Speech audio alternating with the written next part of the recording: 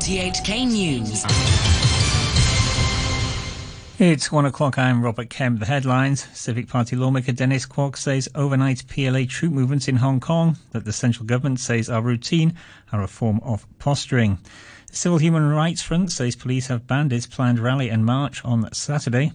And Beijing invites a number of Hong Kong residents to take part in the 70th anniversary National Day celebrations on October the 1st. Civic Party lawmaker Dennis Kwok says PLA troop movements in Hong Kong are deliberate posturing to warn people. Eyewitness accounts and videos on social media show People's Liberation Army trucks and troops on the move overnight. At 4 a.m, Xinhua News Agency called it routine, saying the Hong Kong garrison had begun its 22nd troop rotation since 1997. But it comes amid almost 3 months of anti-government protests. Mr. Kwok says the use of PLA troops here will be the end of Hong Kong. I don't believe that, given the sensitive timing that we have right now, that this is anything but routine. I believe this is a deliberate posture on the part of the PLA to tell or to warn the Hong Kong people that they may be deployed. And as I said time and again, the use of troops in Hong Kong will be the end of Hong Kong. And I would warn against any such move on the part of the Central People's Government. Civil Human Rights Front says the police have banned its planned pro-democracy rally and a march on Saturday. The group's convener, Jimmy Shams, said the force had cited previous protests that ended in clashes. Officers also said there were illegal assemblies after the rally on the 18th of August in Causeway Bay, which attracted an estimated 1.7 million people. Jackie Hung, a member of the front, said they plan to appeal. The Civil Human Rights Front try all our best to protect the demonstration and protesters in the past few months, even in the past 10 or 15 years. We are trying all our best to uphold a peaceful demonstration, but the police put all the excuse and force on Civil Human Rights Front, which is very unfair to us.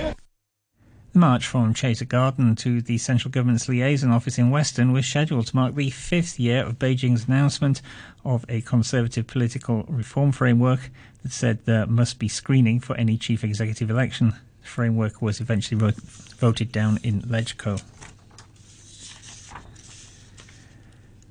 A group of tourism workers has gathered in front of the central government offices at Tamar, calling for the government to invoke the Emergency Regulations Ordinance to stop the ongoing protests.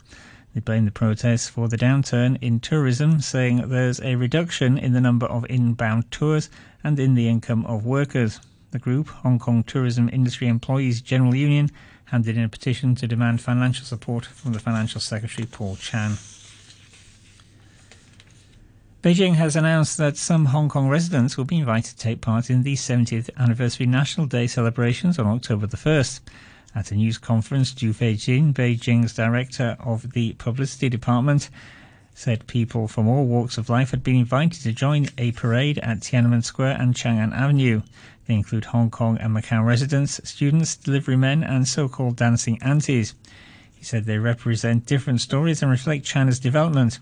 Earlier, state-run tabloid Global Times said around 10 police officers would join festivities, including Sergeant Call Mr. Lau, who pointed a shotgun at protesters outside Kwai Chung Police Station on July the 30th.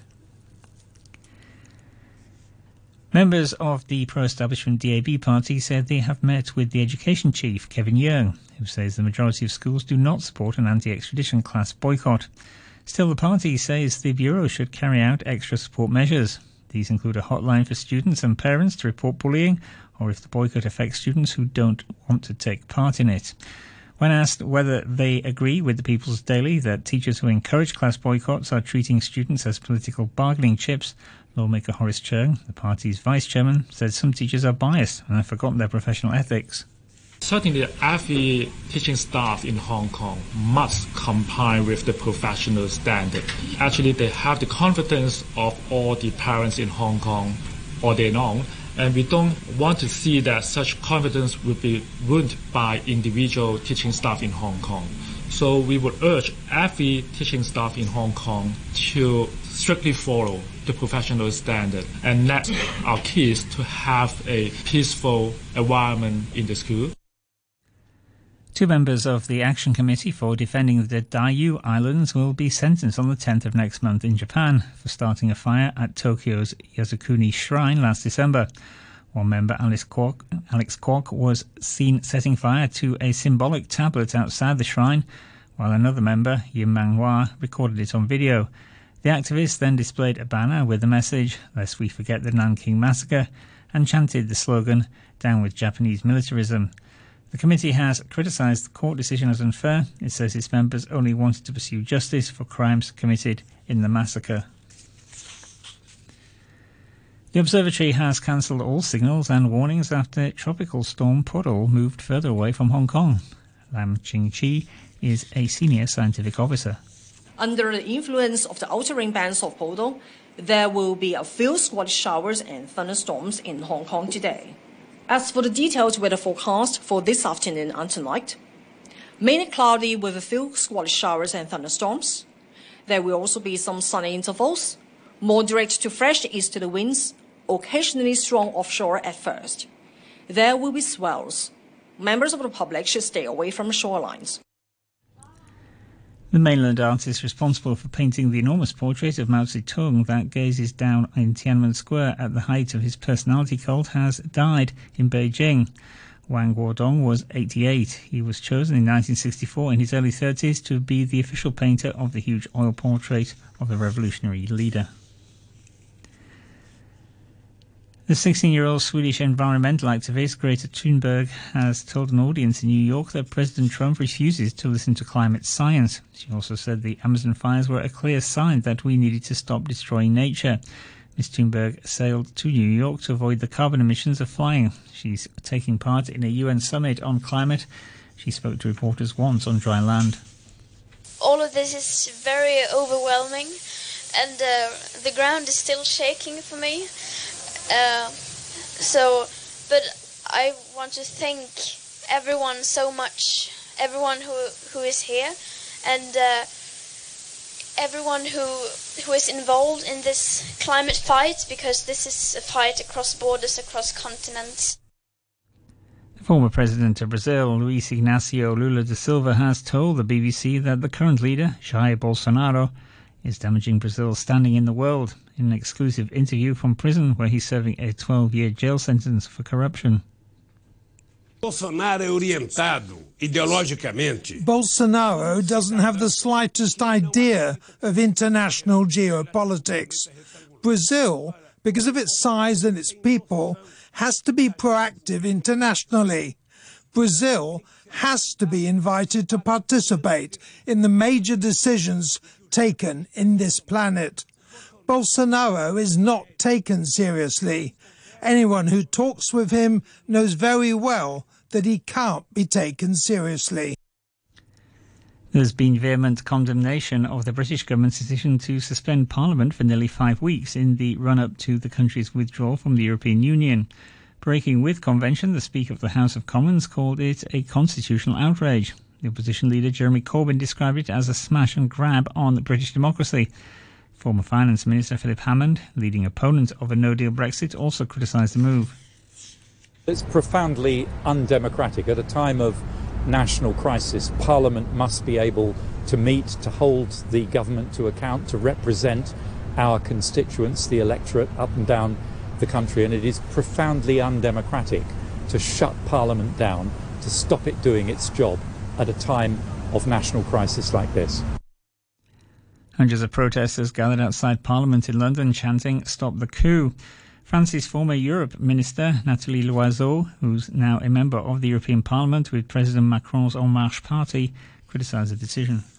For me, it's a strange signal towards members of the parliament. Being an MEP myself, to silence the parliament at the moment is something that obviously I cannot support. What is he afraid of from Westminster? I had understood that Brexit was about giving back control to the parliament for the destiny of the United Kingdom. And I have to say that it starts poorly. Apple has apologised to users of its virtual assistant Siri after it was revealed to have let third-party workers listen to recordings without the user's knowledge. This is BBC's Dave Lee. Apple is not alone in admitting recently to using human contractors to review audio recordings. Amazon, Google and Facebook have all used the same method, known as grading, to improve the accuracy and quality of voice-enabled software. But in response to heavy criticism, Apple has now said that it would only use its own employees to do this kind of work, and only users who had opted in to help in grading would have their audio accessed. The data would then be deleted. Researchers have discovered a 3.8 million old skull in Ethiopia, the first nearly complete specimen of a species called Australopithecus anamensis. An analysis of the skull challenges ideas about how the first humans evolved. It's thought anamensis coexisted for more than 100,000 years with a hominin, which is described as the first to have walked on Earth, the best known specimen of which is called Lucy. Dr. Johannes Haile Selassie is one of the researchers. The key point here is that Afarensis overlapped in time with Australopithecus anamensis. That changed the whole mode of evolution of Australopithecus anamensis and Australopithecus afarensis. So now what we know is anamensis was probably the ancestor of Australopithecus afarensis, but their relationship was not linear. Finance, only a short while ago, the Hang Seng Index was at 25,546. That's 69 points down on the previous close. Turnover was about $40.3 billion. Euro is trading at $1 and 10 cents. The yen is trading at 105.9 to the US dollar.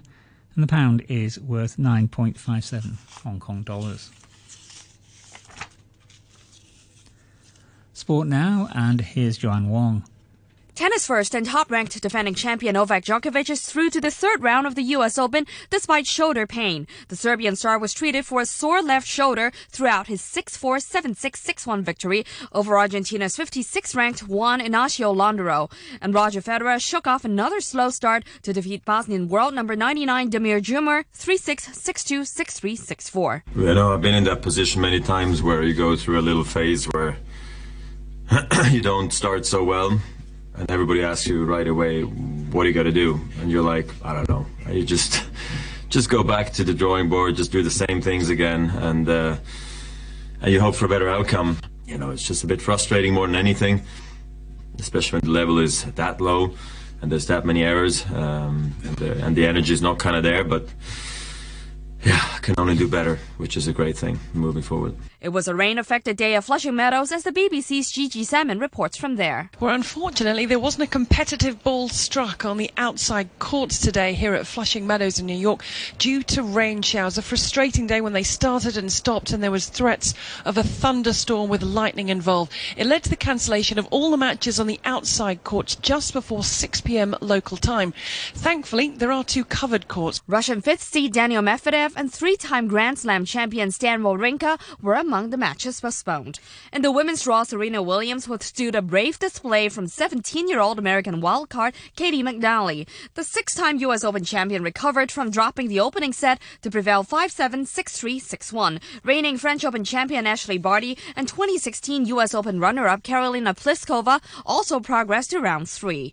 To football, and Guangzhou Evergrande were held to a goalless draw by Kashima Antlers in the first leg of the quarterfinals of the Asian Champions League. The BBC's Colm Harrison reports. This meeting of two-time former champions Guangzhou Evergrande and reigning champions Kashima Antlers was on paper the pick of the 4 quarterfinals.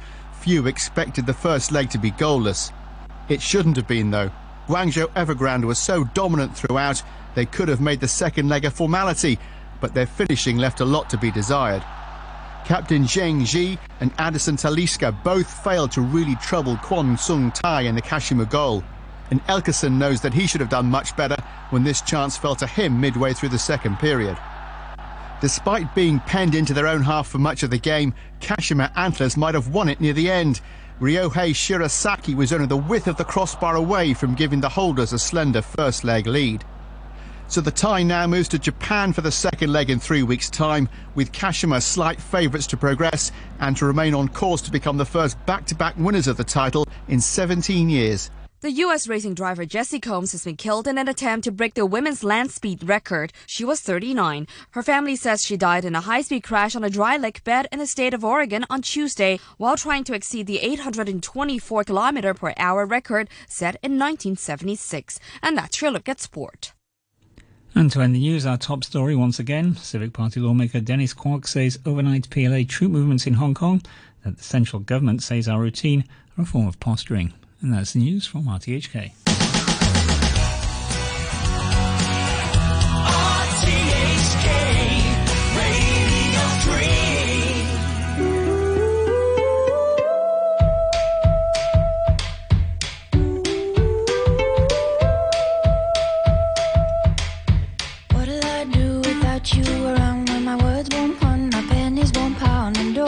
My frisbee flies to the ground. Oh, what'll I do without you?